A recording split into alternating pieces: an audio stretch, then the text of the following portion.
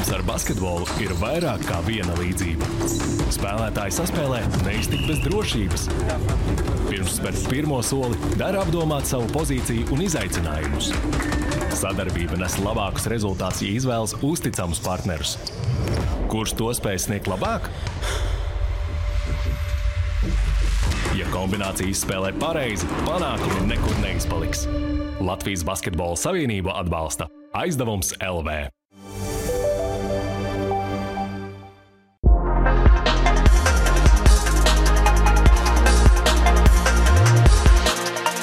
Ārpus kadra. Raidījumu atbalsta Aizdevums.lv.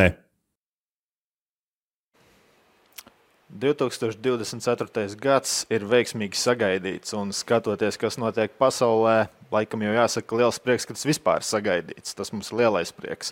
Mazais prieks – Latvijas hokeja junioru izlase no pasaules čempionāta atgriezusies ar 8. vietu pasaulē, un par to šodien plašāk parunāsim audiovizuālajā raidījumā Ārpus kadra. Mani sauc Rolands Cēliņš, un ar lielu prieku pie sevis sagaidu Ulvi Broža, mūsu hokeja apskatnieku, kurš negluži pat taisno, bet ieradies no hokeja čempionāta norises vietas Zviedrijā. Sveicināts! Čau, laikam pirmo reizi dzīvē man sanāca jauno gadu sagaidīt ārzemēs. Tagad man šis gads ir par stundu ilgāks nekā citiem. Apsveicot to tevi, tiešām ilgāks? Vai īsāks? Es nezinu. Godīgi sakot, tev sanāks, ja tu sagaidīsi nākamo jauno gadu Latvijā, tad viņš būs par stundu īsāks. Tā kā... Nu labi. Tev būs attaisnojums, kādēļ viss neizdevās. Tev vienkārši bija mazāk laika. Jā, pietrūka laika man. Jā, kā jau minējāt, ar hokeju šodien galvenā tēma, tas, protams, tevi iepriecina, vēlreiz ar to tevi apsveicu. Mēs par Latvijas hokeja U20 izlasi runājām arī iepriekš. Mums bija kompānijā mūsu hokeja treneris Raimonds Vilkaits. Viņam dažas prognozes piepildījās, dažas ne, bet mēs tieši viņu arī piesaucām šādu iespēju, ka Latvijas izlase uzvarēs vienā spēlē, visā turnīrā, kas varbūt neizklausās nekas īpaši daudz, bet atbrauks, ja ne gluži kā varoņi, tad ar panākumu. Tā arī bija. Viena spēle, viena uzvara un ceturtdaļfināls. Kā tev atbraukšana no turnīra, vai tu arī to skaties kā sasniegumu? Galu galā mums ir otru reizi tikai tik augstu. Sasniegums sajūta varbūt būt par skaļu teikts. Man vismaz tā iekšēji liekas, bet mērķis izpildīts, rezultāts sasniegts, pārdzīvot. Vispār neredzu nevienu iemeslu ne par ko. Labi, tur pirmajās 3 spēlēs nebija vārtu, bet vai tā kopējā bildē mainītos, ja tur būtu iemests, 4 rips pirmajās 3 spēlēs, un mēs tāpat visus tos mačus diezgan droši zaudētu. Kopējā bilde nemainītos, jā. Ceturtdaļfināls, otro reizi vēsturē, otro reizi pēdējo 3 turnīru laikā. Kaut kāds progresiņš ir jūtams, kā jau pirms turnīra mēs te runājām. Vācija ir tā ņemamā, Vācija arī uzveicām, 6-2 pietiekami krāsainā, bet arī pārliecinošā vismaz uzbrukuma aspektā spēlē. Mērķis izpildīts, jā, sasniegums, to es tā nesaucu, sasniegums. Lai gan īstenībā... Kas tad būtu sasniegums? Jā, grūti iedomāties, kas būtu U20 līmenī sasniegums, tā labi apzinoties Latvijas iespējas, Latvijas variantus, ka U20 līmenī... Ja, piemēram, tās spēles pret favorītiem būtu, teiksim, arī kaut arī ar zaudējumiem, bet tas būtu rezultāts ziņā citādi. Tur būtu 3-5 kaut kādi, arī 2-6 kaut kādi skaistie, kur vēl trešā perioda vidū kaut kādas izredzes ir. Kā lielajā bildē tas neko nemainītu. Pēc 5 gadiem tas arī neko nemainītu, bet jā, tāda pēcgažu ziņā droši vien tas pamainītu, ka, ja mēs zaudējam Kanādā ar 0-10, tas tomēr iesit, lai gan 10 pret kanādiešiem mēs ielaižam gan arī vienmēr U20 līmenī, bet kaut kur tas pēc noskaņām, protams, ka iesita, jā, bet, tas, ko es teicu, pēc pirmajām spēlēm tur sanāca kopā mums pēc pirmajām 3 spēlēm 0-20 vārtu bilance, būtu 5-20, pēc turnīra jau tas nemainītu pilnīgi neko. Turnīra gaitā tas mainītu kaut kādu noskaņu, bet pēc turnīra tā vēsturiski paskatoties uz to, kas ir izdarīts un kā skatīties tālāk, tas man šķiet pilnīgi nekādas izmaiņas neievieš. Saprotu arī, ka tu pirmāreiz biji ārzemēs uz U20 turnīru. Kā tu varētu, bija tā lielā čempija sajūta? Kaut vai salīdzinot, kas mums iepriekšējā gadā bija Latvijā un Somijā spēlēs. Ja spēļu apmeklētība bija ļoti laba Zviedrijā.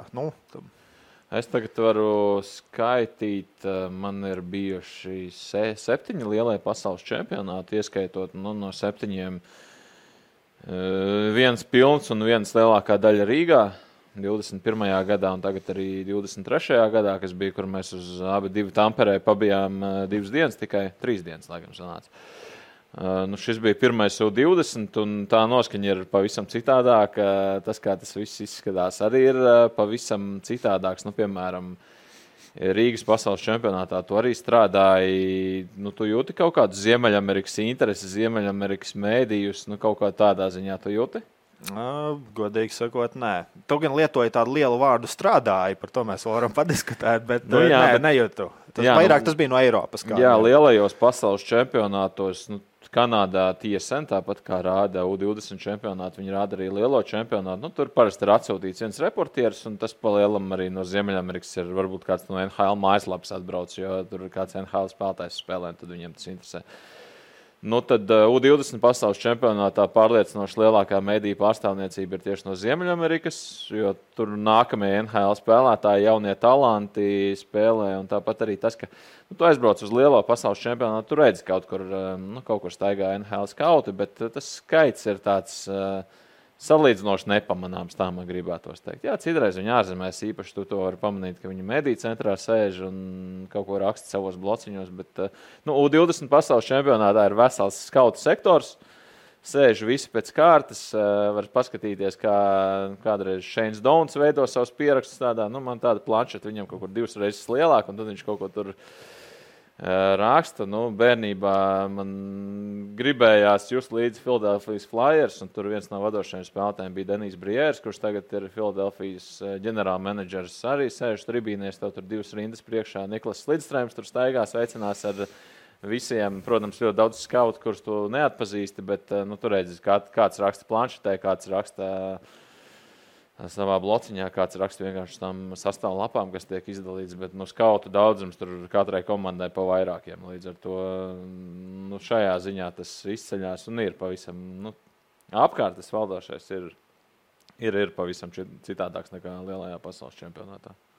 Es no Somijas ļoti spilgtu man atmiņā par skautiem. Mēs skatījāmies, man šķiet tā bija Kanādas spēle, kur Kanāda Latvija pusfinālā spēlēja, un Kanādai man šķiet tur sākums īpaši neizdevās, viņi neizskatījās kaut kā ļoti forši. Mums priekš arī sēdēja viens skauts, man šķiet vēl iebakstīja tev ar elkoni, viņš tieši lapiņā sev atzīmēja, viņam bija Kanādas izlases sastāvs, katram spēlētājiem savu lapus, un viņš pāršķīra, viņš paskats vienu vairākumu, un ar tādu ļoti izteiktu kustību ievelka mīnusiņu vienam Kanādas spēlētājam. Bet tas, protams, sīkums, un tas jau vēsturē. Un jā, labi, mēdīji skauti, kā līdzjutējiem, arī bija... Arī tā atšķirība. Pasaules čempionātos braucot, un Latvija pēdējos gados pietiekami daudz ir spēlējusi vienā apakšgrupā ar Kanādu. Kanādas līdzjutēji parasti tur nav spēlētāji ģimenes, spēlētāji sievas, jo parasti, lai kanādieši NHL spēlētāji vispār piekristu braukt uz pasaules čempionātu, viņiem ir jāpiedāvā kaut kādi iemesli, un tad ir, tu ar ģimeni varēs aizbraukt uz Eiropu, un tad ir tāds... ja man apmaksā biļeti uz Eiropu un dzīvošanu ģimenei, tad tas ir, citi to redz kā pietiekami labi iemesli, tad Gēteborgā bija aplēsis kaut kur ap 3000 kanādiešu fanu. Un to, ka tās lielākoties nebija spēlētāji ģimenes, parādīja tas, ka šie spēlētāji ne, bet fani sapirkuši, protams, biļetes līdz pēdējai spēlē, iedomājoties, ka Kanāda būs finālā, un tad finālā arī pietiekami plaši pārstāvēt Kanādas fani, jo mājās arī nebrauks gluži, ja tu esi ieplānojis. Un, kanādieši, tur aplēs lasīja bija ap 3000. Jā, Kanādai čempionāts nesnāca tā, kā vēlējās. Mēs to piesaucām, ko viņi ar Latviju izdarīja un kā mēs to varētu pieklājīgi raksturot. Bet, ja salīdzinām, kādā noskaņojumā izlases aizbrauc mājās, Kanādai šis turnīrs daudz smagāks nekā mums. Kanādai U20 līmenī, jā, katrs turnīrs, kas nebeidzās ar zeltu, ir neveiksmi. Viņi bija iepriekšējā 2 čempionātu uzvarētāji un zaudēt 11 sekundes līdz beigām, kad rikošēt arī pieliec tavos vārtos. Tāda dīvaina tā Kanādas izlase. Viņi savu spēku laikam parādīja tikai vienā mačā pret Latviju, jo visās pārējās spēlēs viņi negāja viņiem viegli. Atcerēsimies arī tā 31. decembra vakar spēle, kur vajadzēja, lai Kanāda uzvar Vāciju, un tur arī tikai 3. periodā izdevās vāciešus nolaust. Kanādiešiem gan arī pašiem pirms šī turnīra. Protams, zeltu viņi gaida, un ja tev ir NHL draftētie spēlētāji, jaunie talanti, tad ir pamatot gaidīt, bet šī laikam nebija tas spēcīgākais Kanādas modelis, kas pēdējos gados ir bijis. Šeit, laikam, lieliski nodara teiciens tiešām, ka vēsturē paliek tikai rezultāti, jo, godīgi sakot, ir pagājusi nedēļa. Es biju paspējis aizmirst, ka mūsu tikšana ārā no grupas bija atkarīga no Vācijas un Kanādas spēles rezultāta. Un patiešām, jā, tur būtu Vācija nedaudz vairāk pacentusies. Viņi izdarīja visu maksimāli pacentās, nevis, ka ja viņiem būtu vairāk paveicies un tikuši pie savu rezultātu, un Latvija nebūtu ceturtdaļfināla, un tā, vai tā bilde zīmētos 5 reizes bēdīgāka tev pašam? Vai tas būtu? Protams, tā bilde zīmētos bēdīgāka, jo nav jau nekur akmenī iekalts, ka mēs Norvēģis vinētu. Vācijai tas nepavisam nebija garantēts. Vācijai vajadzēja pagarinājumu, lai vinētu Norvēģis. Tā kā, manuprāt, redzot arī to, kas notiek apkārt, mums ir ļoti svarīgi, lai mēs būtu U20 elitē, jo tā ir iespēja jaunajiem spēlētājiem sev parādīt. Tā ir labāka skatuve nekā lielais pasaules čempionāts. Labi, uz draftu, kā jau mēs iepriekš runājām, tad uz draftu vairāk skatās U18 pasaules čempionātu. Līdz ar to tur arī ir ļoti svarīgi, lai mēs būtu elitē, bet U20 čempionātā arī spēlē spēlētāji, kurus draftēs vēl. Latvijas izlasē arī tādi 2, kas ir drafta sarakstos, kas ir jaunāki par šiem noteiktajiem gadiem. Tā ir laba iespēja sevi atrādīt. Parādīt, ko tu vari uz mazliet vecāku spēlētāju fona, jo tu galu galā profesionālajā hokejā arī nāks kādā brīdī kā jaunais spēlētājs. Un tev vajadzēs pret pieredzējušākiem, pret nobriedušākiem pretiniekiem sev parādīt. Un, tā ir laba skatuve. Galvenais ir saglabāt savu vietu uz tās. Pārējais viss sev ir bonusiņš. 8. vieta ir labāk nekā 9. Izvairamies no tā lielā stresa un pārējais viss sev ir tāda. Labi, bet uz šīs lielās skatuves šoreiz mēs tomēr piesaucām jau tās neveiksmes pret grandiem. Neveiksmes nevis tikai rezultātu ziņā, bet arī, gribētos teikt, nedaudz snieguma ziņā. Vai šoreiz šī iespēja tika izmantota izlasei kopumā? Vēl ne par atsevišķiem hokeistiem, bet vai Latvijas izlases hokejs tā sevi parādīja skatuves no labākās puses šoreiz? Katrs parādīja droši vien tik, cik viņš šobrīd ir spējīgs. Un tas vienkāršais secinājums ir, ka mēs atpaliekam. Mums 2 spēlētāji, ko es pieminēju, šajā vasarā gaidāmā drafta sakarā bija sastāvā aizsargs Uļānskis, uzbrucējs Mateiko. Mateiko guva Latvijas izlases pirmos vārtus turnīrā, un man viņš pat pirmajās spēlēs patika labāk nekā pēdējos mačos, jo viņš vismaz manās acīs izcēlās spēlē bez rīpas, spēlēja aizsardzībā. Skaidrs, ka uzbrukuma veidošanā tur īsti nevienam nekas nevedās. Uļānskis pret amerikāņiem ceturtdaļfinālā tika laukumā uz 1 nomaiņu. Tur vārtu priekšā griezās kā vilciņš. Tas viss beidzās ar ielaistiem vārtiem. Latvija pārgājusi spēle ar 5 aizsargiem. Drīzāk, vismaz šiem 2 spēlētājiem, drīzāk ar mīnuszīmi šis turnīrs no nākotnes perspektīvām skatoties. Lasīju arī vienu aprakstu par šiem 2024. gada drafta prospektiem, kas bija U20 pasaules čempionātā. Tur šajā aprakstā viņi pat nebija iekļauti. Citā aprakstā bija Mateiko iekļauts. Mateiko, es domāju, ka tiks draftēts Uļānskis šajā turnīrā. Es arī lasu tur. Čehiem bija jauns aizsargs, kurš ielicis sastāvā.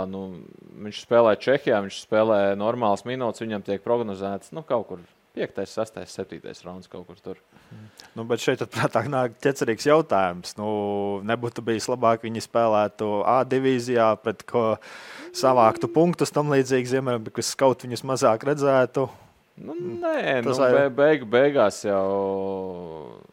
ilgtermiņā skatoties, nav jau tā, kāds atver statistikas lapu, apskatās, labi, ņemsim šito. Tu jau tāpat apskaties. Un tu jau arī salīdzini to, kurā līgā viņš spēlē, kādam viņam vajadzētu izskatīties kaut vai tai pašai statistikai. Ja tu spēlē šajā līgā, tev tur ir jāvāc vismaz 1,3 punktu spēlē. Citādi nav variantu neko sasniegt. Tas ir ilgtermiņa izpēta un nevēlti. NHL komandas tomēr skautošanā visā šajā aparātā iegulda katru sezonu vairākus miljonus. Un kļūdas, protams, ir un ir liela laimes loterija, ko tu izvilksi tur 6., 7. raundā, bet Viņi tāpat nerīkojās, neizvākt loto bumbiņu un nepaskatās, kas tur ir. Labi, pārliecināju. Es biju cerējis tavu dzīsāku atbildi, bet paldies, ka argumentēti paskaidroja, kāpēc tā ķecerība nedarbojas. Man šķiet, ka tas tā nestrādā. Visi arī tāpat laikā saprot par to, ka spēlējam augstākā līmenī, izlases ir salīdzinoši vāja, spēlējam ļoti daudz bez ripas, spēlējam aizsardzībā. Bet tu pašā sākumā minēji arī, ka progresu esi redzējis. Tu kurās tieši, kā tu biji to domājis? Es vairs neatceros, ko es pateicu. Bet, tu teici, ka salīdzinājumā, ka ir izcīnīta laba vieta, progresiņš bijis redzams. Tādā ziņā, ka mums ir otro reizi 3 gados ceturtdaļfināls. Tur tas progress, ņemot vērā, ka pirms 15 gadiem mēs par neko tādu nedomājām. Tādā plānā es to skatos. Pirms 15 gadiem es aktuāli bija nezaudēt Kanādā ar 0,16. Tagad bija 0,10. Jā, progress nav, ir. Tā, paskatoties, ir tas solis uz priekšu, bet jāsaprot jau arī tas, ka citi arī spēr to soli uz priekšu. Lielajā čempionātā variantu mums ir daudz vairāk sacensties nekā U20 čempionātā, kur tev tomēr ir viens vai divi gadi, 3 pārstāvēt. Lielākoties jā, tas salas sastāv, kā šajā gadījumā no 2004. 2005. Gadā dzimušajiem spēlētājiem. Mums tā izvēle ir... Kā Julijs Šuplers kādreiz teica, Latvijā, kur katrs, kurš uzvilcis slīdes, ir hokejs. Tad padomājam, cik mums ir tie jaunie spēlētāji, tiešām, kas 18 gados ir tikuši līdz normālam līmenim. Skaidrs, ka spēlē vairāk nekā ir tie, kur ir normālā līmenī. Un tad cik šādi spēlētāji ir amerikāņiem? Kanādiešiem. Ja viņi vēl iegulda tur resursus, tad mēs... aizdomājieties, mēs varam sacensties. Ja mums ir mazāks spēlētāju apjoms, kādā veidā mēs varam ar viņiem sacensties? Droši vien strādājot gudrāk, strādājot labāk, piedāvājot viņiem jaunas idejas, labākas iespējas, jaunās tehnoloģijas.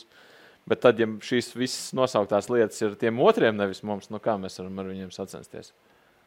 Jā, šeit arī tika pieminēts par tām taktiskajām viltībām un pārējo tādu, kā viņas apspēlēt. Šeit mēs daudz runājam par pašu hokejas līmeni, patīkam, nepatīkamais fakts. Mums jau viss hokeja un tas līmenis, gluži pareizi arī izlases vadītāji, pati federācija nav salīdzināma iespējama ar Kanādas federāciju.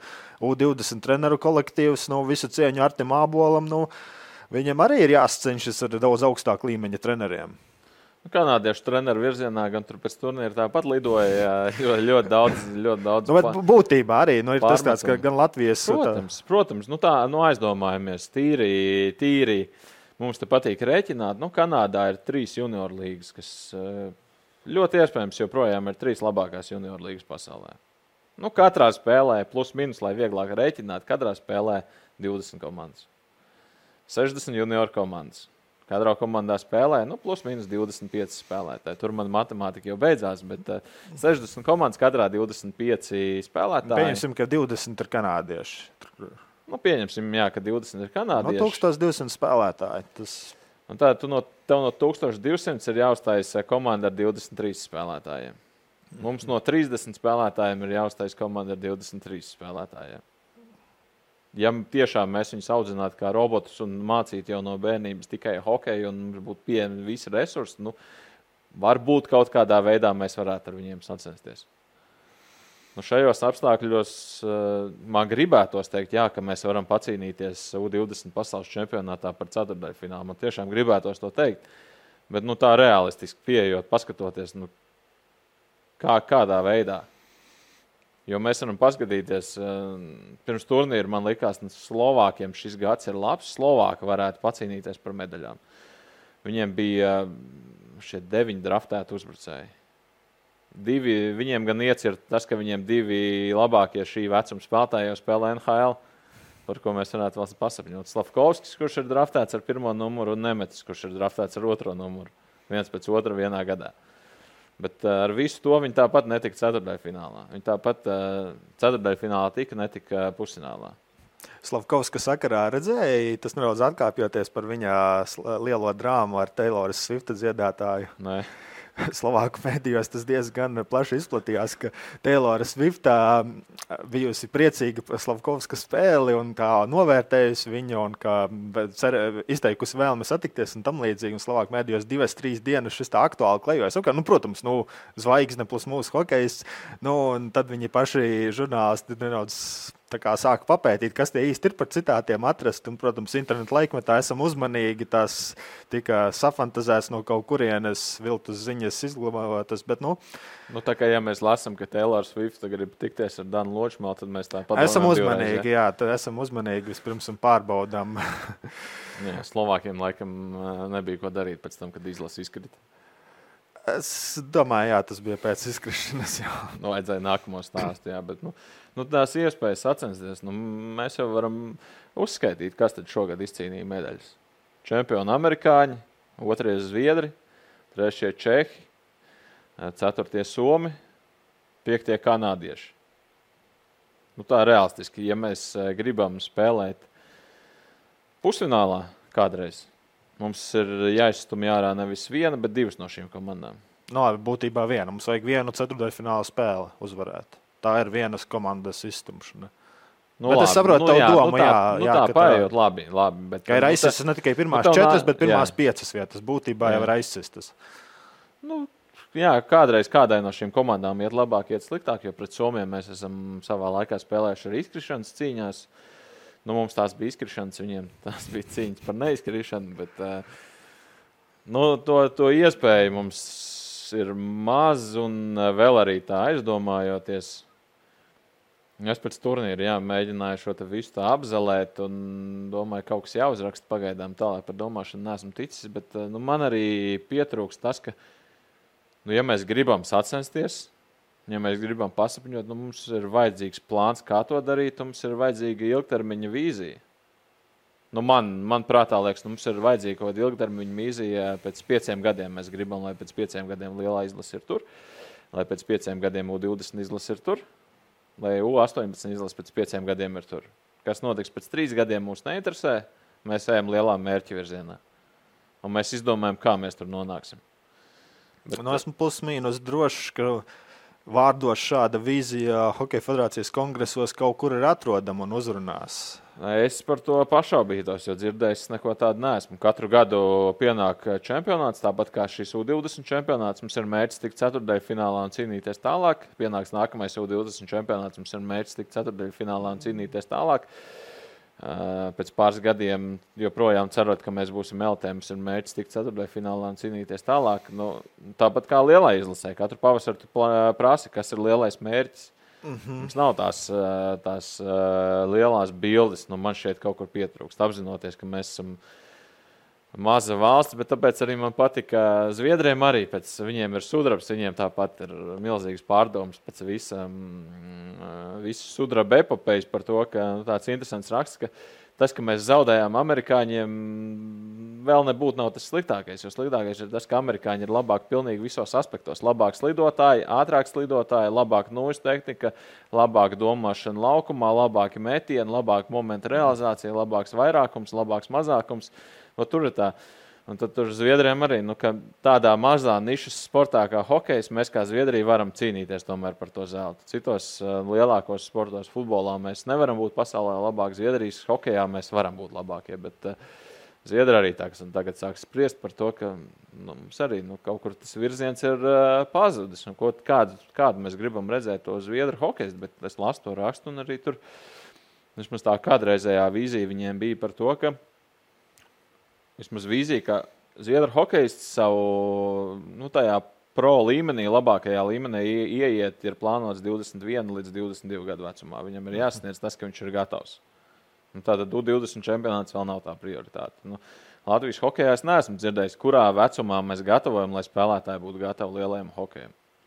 Mums ir tāda, tā ir mana sajūta, skatoties, sekojot līdzi, ka mēs ejam pašplūsmā, daram, mūsu resursiem, mūsu iespējām daram pietiekami labi. Ja reiz mums ir lielā izlase, ir bronzas medaļniece, U20 ir elitē, U18 ir elitē, un tagad arī pietiekami regulāri spēlē ceturtdaļfinālos un ir vinēta Zviedrija.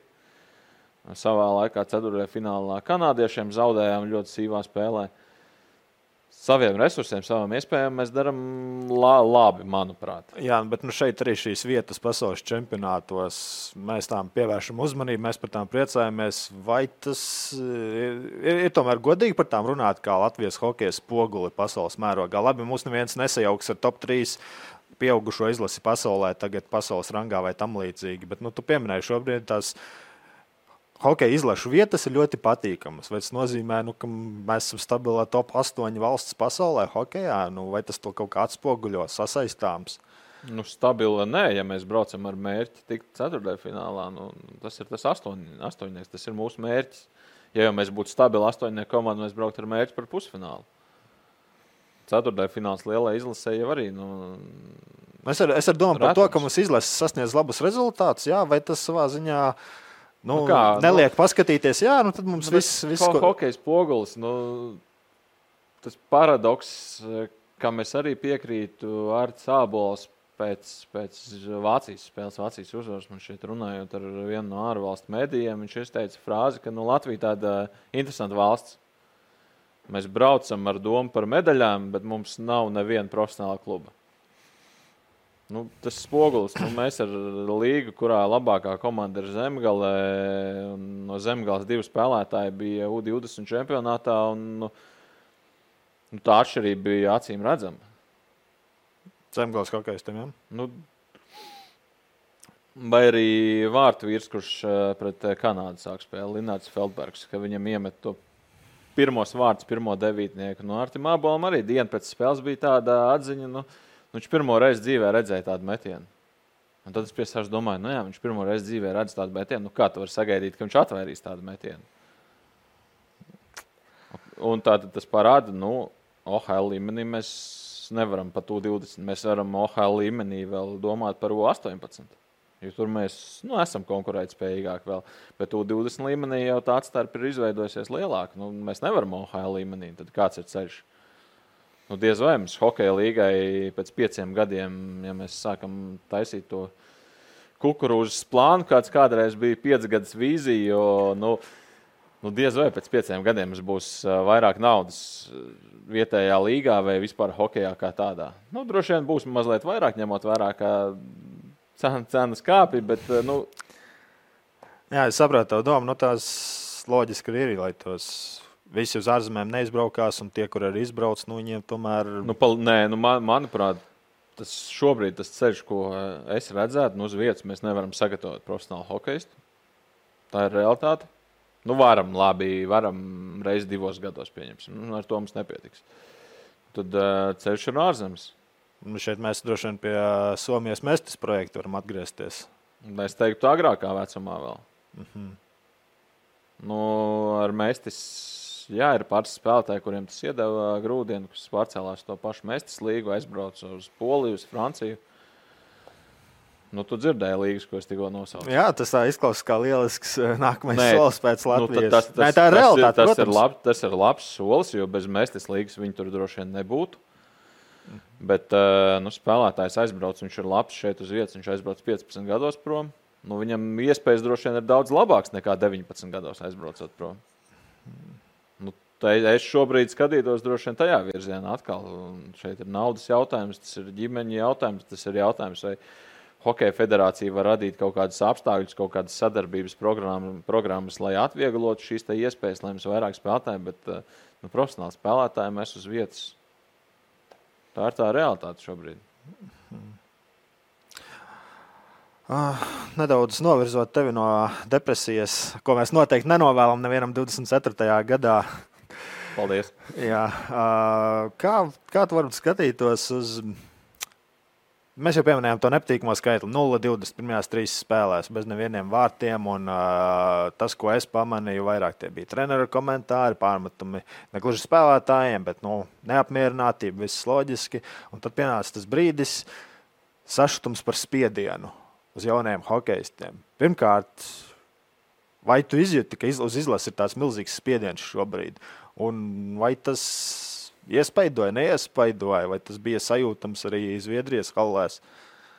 Jo es teikšu godīgi, man no savām pozīcijām likās, cilvēki neapmierināt ar zaudējumiem, bet tas, ka kāds draud, nezinu, ar ķieģeļiem nomētāt jaunu hokejistu logus vai viņa mašīnām riepas nolaist, cerams, ka nebija tā. Latvijā jau parasti nav tik drastiski. Es tādēļ vēlos par šo spiedienu tēmu pieskarties. Bet atkal ir jāatcerās, tev spiediens droši vien šobrīd nozīmē kaut ko pavisam citu, nekā nozīmē, ka tev bija 18 gadi. Tie tomēr, es domāju, katram aicinātu atcerēties, kāds tu biji 18 gados, kāds bija tavs vērtības, kas tev interesēja un cik daudz vai maz no tā, kas notika apkārt, spējas atricināt to, ko tu domā par sevi. Jo tādā, pieaugušākā vecumā, nobriedušākā vecumā, tu esi sapratis, kas tu esi, tu esi sapratis, ko tu vari, un tu centies neskatīties, vai skatīties ļoti maz uz to, ko domā apkārtējie, kas notiek apkārt. Tajā vecumā man šķiet, tas ir diezgan svarīgi. Vai tas kaut kādā ziņā ietekmē to, ka ja tu 2 spēlēs neiemet vārdus, un tu 3. nevar iemest, tāpēc, ka tu droši domā par to, ka kāds atkal uzrakstīs sliktu komentāru? Nē, man liekas, tas nostrādā vairāk tā, ka tad 2 reizes neiemet, un 3. reizē tu domā, atkal jau neiemetīšu. Kaut kur tā tas var drīzāk nostrādāt, bet, kā kādreiz teica Normans Sējais, grūti kaut ko pateikt pēc 0,7, grūti jau kaut ko pateikt pēc 0,20, smuki jau neizskatās, apzināmies. 3 komandas, kuras mēs beigās arī redzējām, Viena spēlē finālā, viena brīnumainā veidā izvēlējās, kā pasēt bronzas medaļas, un viena komanda brīnumainā veidā izdomāja, kā pasēt vietu pusfinālā. Tā ir tā mūsu realitāte. Un atkal atgriežamies. Labi, būtu 4-20, 5-20 pēc spēlēm. Smukāk jau izskatās, protams, bet beigās, ko tas maina. Tas palīdz manai dumjai prognozē pirms turnīra par to, ka kāds no latviešiem būs starp rezultīvākajiem spēlētājiem. Tas arī ir vienīgais, laikam, tas ja izlasē gūst 8 vārtus turnīrā, rezultīvākais spēlētājs īsti nesanāk. Nesanāca. Cerības man bija, Bet mēs varam teikt, ka sanāca tajā spēlē, kad vajadzēja. Ko mēs atkal bieži esam, ja nepārmetuši, tad pieminējuši, ka izšaujas neīstajā brīdī un kas tur skaistie zaudējumi. Mēs pirms čempionāta pateicām, galvenā spēle jābūs pret Vāciju. Un puiši arī ir galvenajā spēlē, 6 vārti uzvara, viss, kas bija vajadzīgs. Tādā ziņā, principā, perfekti. Tieši tā. Vēsturē mums ir bijusi 1/7 vieta. Tas bija pavisam citāds turnīrs, cita specifika. Laika sagatavoties gandrīz 2 mēneši. Aizbraucām, vinējām Čekus arī spēlē, kurā pirms tam savus galvenajiem konkurentiem Slovākiem zaudējām. Tagad tev ir jāsagatavojās 2 nedēļās, jāsalas to, kas ir. Jāizbrauc, jāizcīna. Tā, kā es pirms turnīra teicu, vai man tagad būtu, mēs vinētu Somas, un pēc labi, šajā situācijā mēs vinētu Somas, tad Soma tur ir izbirta. Bet, iedomājamies scenāriju, Somi ir vinējuši vāciešus. Mēs esam, samainam vietām. Vai vāciešiem ir baigais prieks par to, ka viņi vinēja Somas? Tad, kad viņi vinēja, protams, ka viņiem bija prieks. Tad, kad viņi zaudēja Latviju, tad viņi saprata, tā uzvara kļūst bezvērtīga. Labāk vinēt Latviju. Es labāk vinēju vāciešus un nespēlēju par izkrišanu, nekā vinēju Somas un beigās nonāku kaut kur es negribētu būt.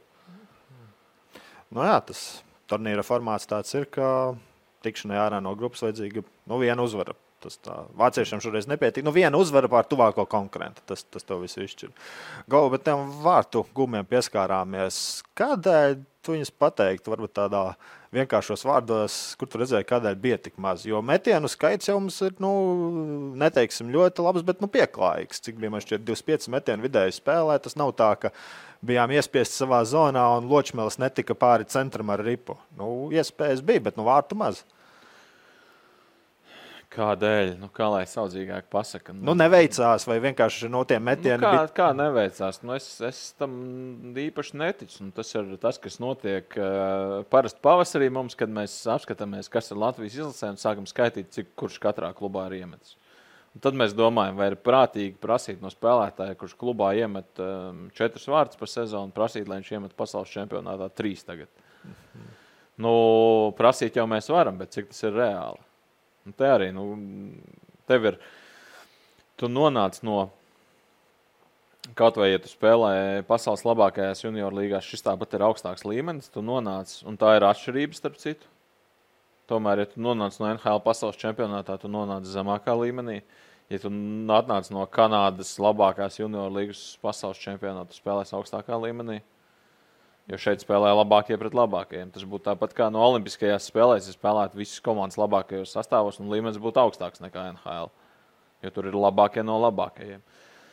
U20 čempionātā tas ir, lielajā pasaules čempionātā nav, bet atgriežoties pie jautājuma, tu nonāc augstākā līmenī, tas nozīmē, tev ir spēcīgāki pretinieki, tev ir mazāka laika domāt, mazāk laika sagatavot metienu, mazāk laika paskatīties, tev ir meistarīgāks vārdsargs un tev ir ļoti iespējams mazāk meistarīgi partneri nekā tev ir klubā. Un tādos apstākļos izdzīvot jau ir ļoti maza varianta. Un kas tad mums samet tos vārdus? Mums ir 8 vārti. Ločmēls iemet 2, draftēts NHL. Vilmans iemet 2, draftēts NHL. Mateiko iemet 1. Visdrīzāk tiks draftēts NHL. Tas ir lielāko daļu samet 3 spēlētāji. Tie, kam bija jāsamet. Jā, bet meistarīgākie spēlētāji. Jo drafts tomēr ir tāda pietiekami laba mēraukla. Bet labi, Ločmēlu mēs jau iepazinām pasaules čempionātā lielajām izlasēm, tāpēc viņš arī tā pazīstamāks arī citiem hokeja līdzjutējiem, un viņš arī kļuva par izlases rezultātīvāko spēlētāju ar 5 punktiem. Visi 5 punkti arī jāpiezīmē 2 vārti, 3 piespēles, un tās visas 3 piespēles bija tās primārās saucamās piespēles. Tas, ka tieši no tavas piespēles iemet, nevis tu esi atdevis to piespēli piespēlētājiem, kurš pēc tam, viņam bija 5 šādi primārie punkti, nevienam citam izlasē nebija vairāk par 2. Tā arī tāda. Tomēr latiņi arī, kas parāda. Bet kas man ir pārsteidza, Ločmelim bija statistikā ierakstīts 6 metieni pa vārtiem visu turnīra gaitā. Kā paskaidro man nesapratējam, kā tas ir, ka spēcīgākais mūsu spēlētājs tik maz tika pie metieniem? Man šķiet, viņš arī vairāk bija saspēles veidotājs, es gribētu teikt. Viņš nav tas primārais spēlētājs, kurš metīs vārdus arī lielajā. Nē, bet uzbrucējiem, godīgi sakot, viens metiens spēlē, tas ir maz, es pat gribētu teikt. Kurš spēlē tik daudz? Ločmelim bija 20 minūtes spēlē vairāk, viņš nospēlēja. Tas būtu maz, ja tu spēlētu Amerikas izlasē. No 60 minūtēm, no 20 minūtēm, ko tu pavadi laukumā, tu 18 pavadīji Latvijas zonā. Jāsaprot, ka mēs tur skrējām pretuzbrukumos, citreiz tu skrien viens pats kaut kur. Man arī te ir apskatījos statistikas datos, kuriem man laipni iedeva pieeju vārdu gūšanas iespējas. Bet man šķiet, šis ir visos sastāvos, vai varbūt vienādos sastāvos, to es tev tagad nepateikšu, bet Vilmanim 5, Rulleram 3, Ločmelim 2, Dārziņam 2, nevienam citam nav. Ločmelim 2 iespējas un 2 vārti sanāk. Tas jau vārdu gūšanas iespējas, tas jau tīri statistikā. Tev jau nav jāiemet, tev tas, ka tev ir iespēja, nenozīmē, ka tu gūst vārdus, kā mēs zinām, 100% iespēja nav. Vienkārši tas parāda tādu šīs statistikas sanāk, ka tu vari gūt vārtus arī tad, kad tev nebija iespējas. Jā, tu parasts metiens no zilās līnijas, kur vācietis pielabo ripi savos vārtos, un tā jau nav vārdu gūšanas iespēja. Jā. Bet ripi nonāk vārtos. Tu Sandis Ozoliņš pret Martinu Brodēru no centra palaida ripi. Tā laikam neskaitas īstenībā. Tā nav vārdu gūšanas iespēja, bet ripi ir vārtos. Tāpat tev var būt vārdu gūšanas iespēja, un tu aizmet garām tukšiem vārtiem. Visādi jau var būt. Mēs ļoti daudz spēlējam aizsardzībā, un tā man ideja par daudzajiem punktiem. Tā vieta starp rezultīvākajiem spēlētājiem, es iedomājos, Latvija. Neuztraucies, mūsu iepriekšējais viesis Raimonds Vilkaits diezgan pārliecināti apgalvoja, ka vienā no pirmajām 3 spēlēm Latvijā uzvarēs. Tāda viņa prognoze, tā ka par trāpīšanu, netrāpīšanu mēs varam. Viņš arī toreiz negribēja atklāt pretinieku, mēs varam piebilst, ka viņš izteica cerību, ka mēs varētu aizķerties mačā pret pretinieku, kuram mēs zaudējām ar mazāko starpību. Tā ziņā trāpīts bija. Nav pilnīgi garām. Nē, es, protams, tikai par to, kā tu saki par to rezultāti un tev 0-20. Es vienkārši tā pie savas rēķināju, mēs iemetīsim tur tik un tik vārtus. Visticamāk, viņš piedalīsies, vismaz 80% šo vārtu. Ja Latvijas izlase iemet Ločmēls piedalījās 63% Latvijas izlases vārtu. Jā, lūk, bišķiņ augstāk vēl būtu, un ja Latvija vēl kaut ko, iemest to, ko es pieminēju, būtu 5-20 pēc pirmajām 3 spēlēm, nevis 0-20. Pieskaitām vēl 5 vārtus klāt, Ločmelim ir vēl 4 punkti. Nē, liksim visus 5, ja viņš turnīrs sākumā kā ritīgs motors mauc. Tad viņam summā sanāk 10 punkti. Visu man prognozes šajā scenārijā. Turnīra rezultīvākais spēlētājs bija Čehs ar 12 punktiem, es tēt nemaldos. Tā kā... Jā, var arī nemaz neapšaubīt, vismaz vienā ziņā mani. Jā, plus mīnā ar 10 punktiem tu būtu starp rezultīvākiem spēlētājiem. Tāds bija mans doma gājiens, bet, protams, tad, kad es ieraudzīju 3 apaļas barankas beidzoties 2023. gadam, tad... Jā, un tev sevišķi uz vietas aizbraucat, godīgi sakot, tāpat bija tā sajūta, ka spēle pret Vāciju visu izšķirs, visu nokārtos vai pamazām iezagās jau, kur esmu atbraucis, kam esmu iztērējis uz Ziemassvētkus. Jā un nē, jo... Bija laika daudz pēc tam domāt, ņemot vērā, ka paliku līdz visām beigām, līdz fināla spēlei pat, manuprāt, spēlētājiem ir jārunā par to, mēs braucam, mēs pavasarī redzējām, ka Latvija var sasniegt lielas lietas, mēs redzējām, spēlētājiem ir jābrauc ar sapni par medaļām, treneriem ir jāmotivē spēlētāji, lai viņi sapņot par medaļām, līdzutēji var prasīt, ko viņi grib. Bet cilvēki, kas skatās no malas, izliekas par ekspertiem, par zinātnājiem, apskatniekiem un tā tālāk, mums ir jāapskatās reāli. Un es nebraucu ar to, nevienā brīdī es nebraucu ar domu, ka Latvija spēlēs pusfinālā. Es apzinājos. Pirms ceturtdaļa fināla arī es apzinājos. Amerikāņi ir favorīti, esmu redzējusi, kā amerikāņi spēlē. Es zinu, cik viņi ir ātri, es redzu, kādā līmenī viņi spēlē ikdienā. Latvijai šajā spēlē varianti aizķerties ir... Teiksim tā, ja Latvija būtu kaut kā uzvarējusi, tas, domāju, būtu neloģisks. Tev būtu pēc... Tad Deivs Rolovs droši vien šobrīd atklātu savu pieminekli kaut kur Rīgas centrā. Tajā spēlē bija skaidrs, mēs spēlēsim aizsardzības zonā, amerikāņiem metieni būs daudz vairāk. Mēs taču, tie, kas skatījās, redzēja, kā viņi vairākumā ar tām īsajām piespēlēm kustina ripu. Man no malas skatoties jau, tā kā tenisā mēram, tu seko līdzi. Tas ir cits līmenis. Tā ir cita U20 līmenī, tieši tā ir cita pasaule. Tur mēs runājam par mums ir 2 NHL draftēti uzbrucēji. Varbūt būs 3. Kuriem spēlēšana NHL nebūtu nav garantēta, protams. Tur spēlē, šis ir draftēts ar 4. numuru, šis ir draftēts ar 5. numuru. Tur spēlē 3 džeki, kas ir, viņi ir 3. maiņa Amerikas izlasē, kuri koledžā spēlē arī kopā vienā maiņā. Un viņi koledžā vāca punktu spēlē. Mums līdz spēlētājiem, kur koledžā vāktu punktu spēlē, tādā līmenī spēlējot ļoti tālu vēl vadošā tieši komandā. Gribas sapņot, bet tas, ko es arī iepriekš pieminēju, lai mēs varētu ar mūsu resursiem, mūsu spēlētāju skaitu kaut ko darīt, mums ir jāstrādā daudz gudrāk nekā to dara citi. Jābūt daudz vairāk iespējām nekā ir citiem. Būsim reāli. Tu piesauc to gudro strādāšanu, šeit tad varētu mēs pieskarties galvenā trenera jautājumam. Vai saskati, ka Artis Ābols arī nākamajā gadā vadīs izlasi? Man grūti iedomāties, ka tā nenotiks. Tad nākamais mērķis bija ceturtdaļa fināls. Kā sportā visvairāk, kas ir pats svarīgākais? Rezultāts mēs šeit atkārtojamies, diemžēl. Oriģināli neesam, bet sportā viss nosaka rezultāts. Kā šajā sakarā iedrīz tas turpināsies, mēs tomēr arī jau piesaucām, kā treneris. Protams, mēs jau to sen zinām, ka treneris, tas, ko viņš runā ar mēdījiem, un tas, ko runā ar spēlētājiem ģērbtuvēs, dažreiz ir pat 2 pretējas lietas, vai atšķirīgas, jo izvēlas, ko teikt, gan vienā, gan otrā virzienā. Kā tev bija sajūta par, Ārpus nekad nav bijis cilvēks, kurš īpaši kautrējas izteikties. Par to paldies viņam no mūsu darba pozīcijām, bet tās kritika savu spēlētāju virzienā, var pat ne kritika, tāda asa faktu konstatēšana. No trenera Abolas uzzināja, ka pret amerikāņiem tikai Ločmēls bijis gatavs spēlēt tajā līmenī. Ja es precīzi atceros citādi. Kas varbūt nav melots, bet, Bet iedomājamies. Kā jau es iepriekš teicu, U20 ir šobrīd tas pēdējais līmenis, kur labākie spēlē pret labākajiem.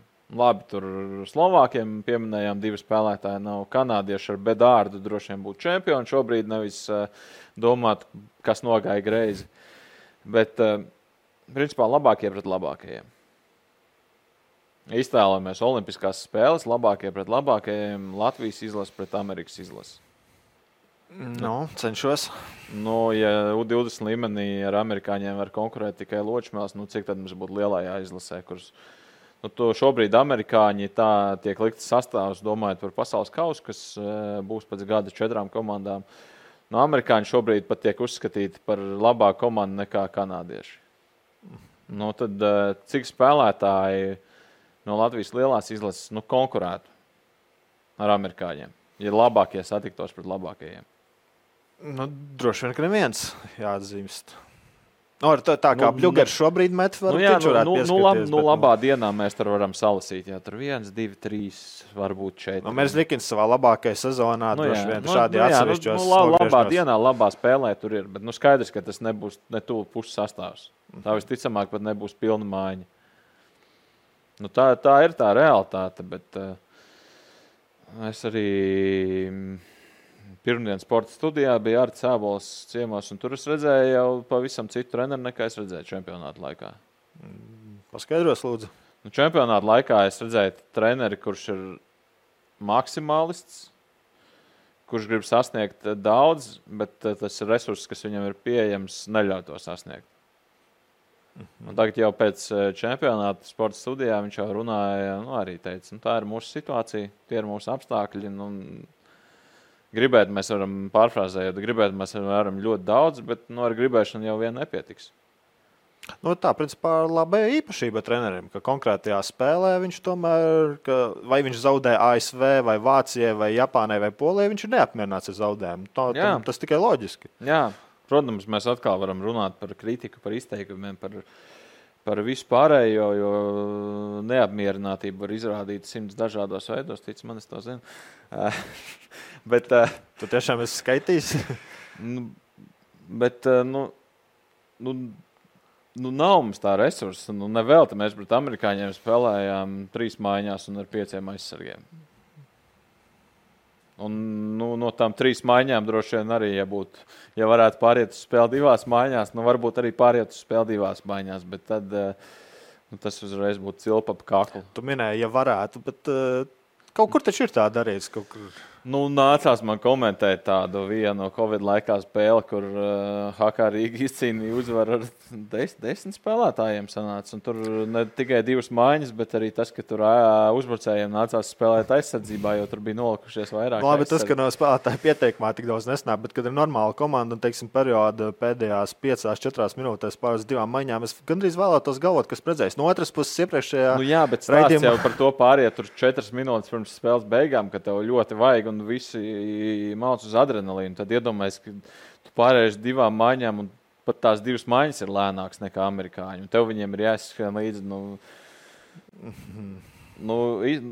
Aizsargs Faņenko pierādīja, 30 minūtes var spēlēt kvalitatīvi. Es starp citu vēlētos atzīmēt, lai netpliek aizmirst Faņenko turnīrā viss spēlētājs, kurš vairāk spēlē. Viņš pēc vidējā spēles laika man šķiet bija 26 minūtes. Pirmajā vietā turnīrā, tā ka... Un nevēlt ar katru maču palika arvien vairāk. Tas nebija tādēļ, iedomājamies, treneris sēž un domā, tik plaša aizsarga rotācija. Bet likam tik smukas acis, vajadzētu viņu vairāk uzlaist. Vienam spēlēt tik daudz, un ar katru spēlētāju nepieciešamība auga, un tā ir tā mūsu realitāte. Kādam, protams, ka tas skan nesaksīgi teikt, ka, ko mēs varam gribēt. Bet ko mēs varam gribēt? Tā mēs atkal ejam depresijas virzienā, steidzam, virzamies prom. Es nedomāju, ka tā ir depresija. Tā ir vienkārši realitātes skumja faktu konstatācija, ar kuru kādu pieminēja. Kā? lai izkārpītos no problēmām, nesaku, ka tagad mēs esam problēmās, bet kas ir tas pirmais solis, ko parasti saka? Tev ir jāapzinās, ka tev ir problēma. Mums ir jāapzinās, ko mēs gribam, kur mēs gribam iet, kā mēs to varam sasniegt. Vai arī jāpasaka, mēs esam apmierināti ar to, kā ir un dzīvojam tā, kā ir. Kā tu minēji, viens, kas mums trūkst, ir resursu trūkums. Šeit mums būtu lieliski, ja mūsu sadarbības partneris Aizdevums.lv šeit varētu Latvijas hokejam kādu resursus piegādāt. Tā pagaidām nenotiek, pagaidām tikai mūsu. Mēs jau arī varam gribēt uztaisīt ESPN kvalitātes raidījumu ar 100 dažādām grafikām, milzīgu studiju, daudz dažādiem ekspertiem, bijušajiem sportistiem.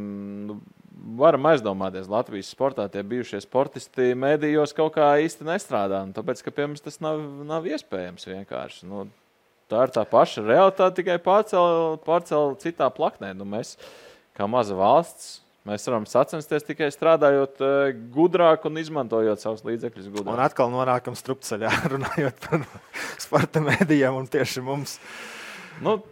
Vienkārši man šķiet, ka ir jābūt apmierinātiem šobrīd ar to, kas ir. 8. vieta ir tas, pēc kā mēs gājām, tas, kas ir sasniegts. Vācija vinējām. 4. finālā tikām. Tu šobrīd nospraud man konkrētu mērķi pavasaras hokeja čempionāts lielā izlase. Tik 4. finālā. Arī 8. vieta, un mēs atgriežamies. Es nesaku 8. vieta, bet, protams, visi pavasarī, es spēju iedomāties pavasarī visas intervijas ar spēlētājiem. Katrā intervijā būs kāds jautājums par bronzu.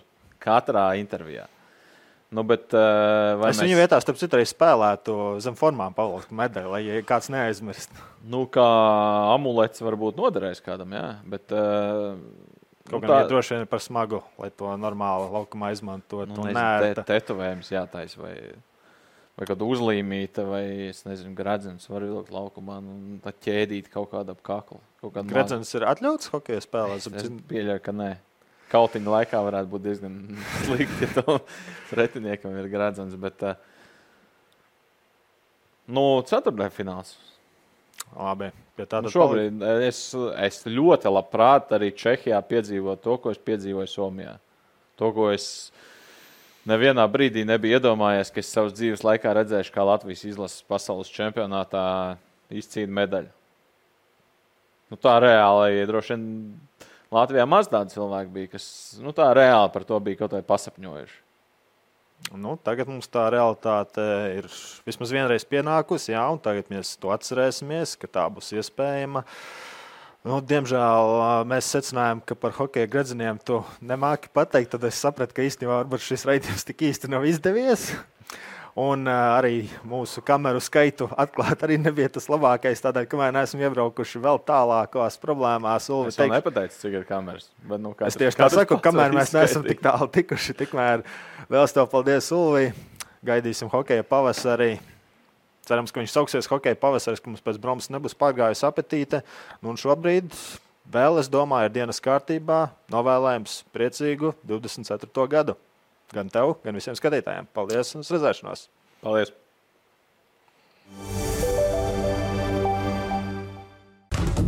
Mums ar basketbolu ir vairāk kā viena līdzība. Spēlētāji saspēlē neiztikt bez drošības. Pirms spērt pirmo soli, dara apdomāt savu pozīciju un izaicinājumus. Sadarbība nes labākus rezultātus, ja izvēlas uzticamus partnerus. Kurš to spēj sniegt labāk? Ja kombinācijas spēlē pareizi, panākumi nekur neizpaliks. Latvijas basketbola savienība atbalsta Aizdevums.lv.